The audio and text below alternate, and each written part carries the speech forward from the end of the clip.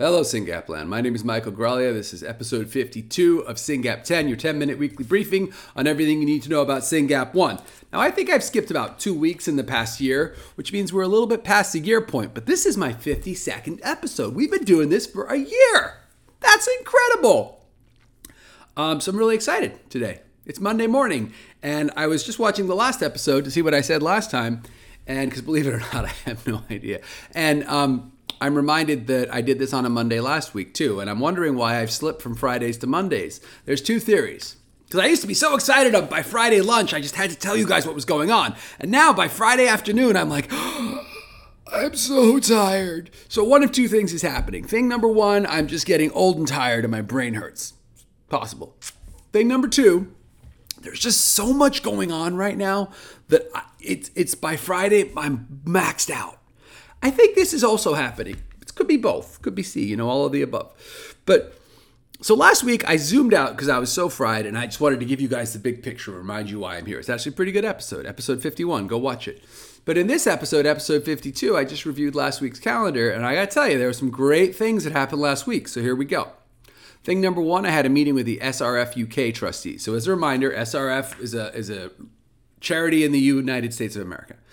And it's such a good model and such an effective organization that our friends in the UK have said, hey, why don't we have a UK charity? And it's the right question because it's the second largest diagnosed population in the world.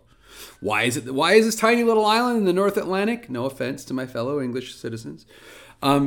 Have the second largest diagnosed population in the world because they actually test people. National Health Service, single payer system. Everybody with intellectual disability was tested. Guess what? They found a bunch of Syngapians. Guess what would happen if you went anywhere on earth and tested a lot of kids with autism or a lot of kids with intellectual disability? You'd find a lot of Syngapians because that's the way it works. It's my cuckoo clock. It's 8 o'clock. It's going to go 5 more times. So, had a meeting with the trustees of SRF UK, wonderful human beings who I have a lot of respect for, and we were talking about one of these grant proposals we recently got and agreeing about how we would share the cost. So that's exciting.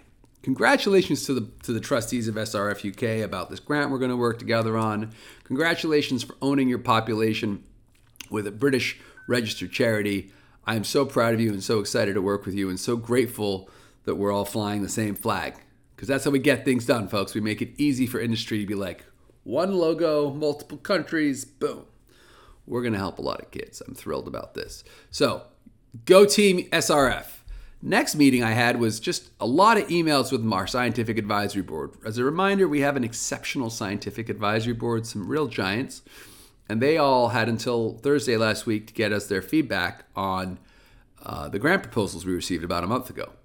And actually, it was less than a month. I didn't give them much time because it turns out it doesn't matter how much time you give them. All those reviews are going to come in right around the deadline. Some a day before, some a day later, but that's when they're going to come in. So we got some really great feedback, and the work for me this week is to put all that feedback, synthesize it, anonymize it, put it into documents, share it with the proposal writers, share it with the board, and see where we go from here. It's going to be exciting. But thank you, as ever, to our scientific advisory board and our clinical advisory board. You are giants, and we are grateful. I want to tell you about possibly the most exciting meeting I had last week. Maybe it was tied for. It was a tie. Last week was a lot of exciting meetings. But at the end of this meeting, I got to tell you, I put my hands in the air. I said, yes. And I went for a walk around the block. I was like, I could stop right here and be good. So I'm going to anonymize this just because, all these conversations are sensitive. But a very accomplished professor, one of these professors with like a signature block of like 3 levels of titles and awards and such, from a very big institution, asked us for a meeting and was like, I've got this technology, and it's a genetic technology that fixes a specific kind of mutation.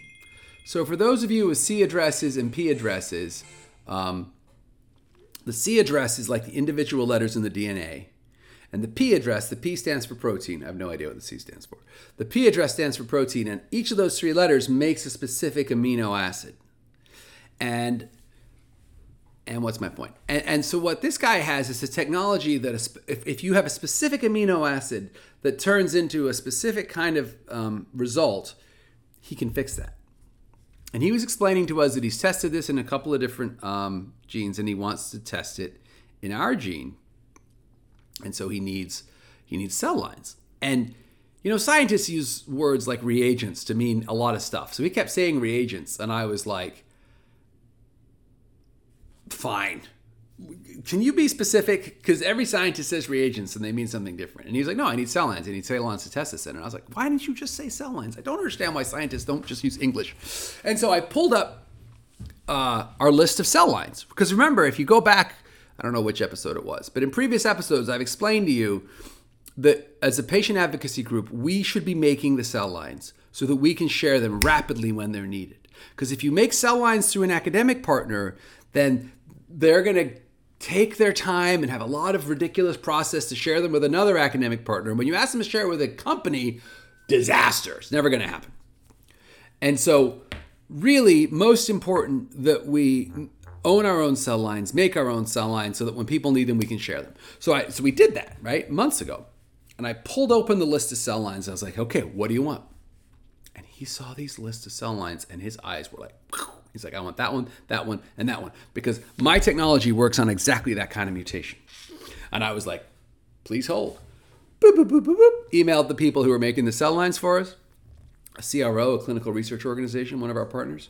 And they were like, word, they're in the oven, as speaking figuratively, and they will be ready in a few weeks and we will share them. And he was like, great, here's my address, here's my FedEx number, here's my post-op.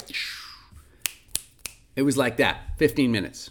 This guy's going to have cell lines. And to be clear, if he hadn't, then what would have had to happen? We would have had to find those patients, which we can do because Ciitizen.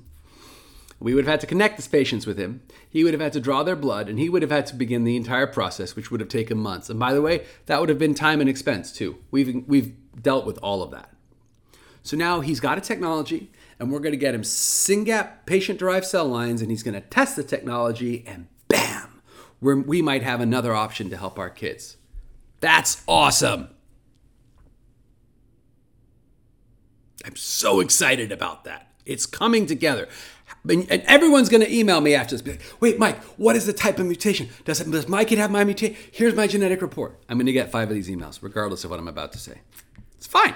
Fine, send me the emails. And I'm going to say the same thing. Are you in Ciitizen?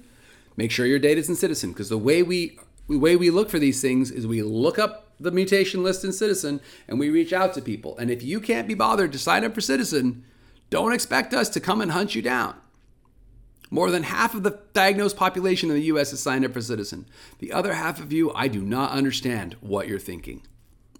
It is the single most important thing you as a family can do. Share your data with the research community. Make sure you're listed in the biggest and most powerful registry on earth for Syngapians. Sign up for Ciitizen. Ciitizen.com/Syngap1. Ciitizen with 2 I's. It'll be in the show notes. Had a meeting with another professor last week doing a study for us. Super exciting work. And I was reminded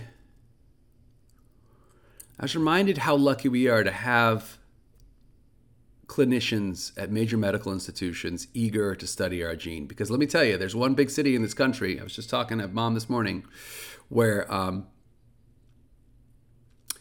she's in a major metropolitan area. She's talked to the big academic institution. She's talked to the major children's hospital, and she's talked to the major private practice in neurology.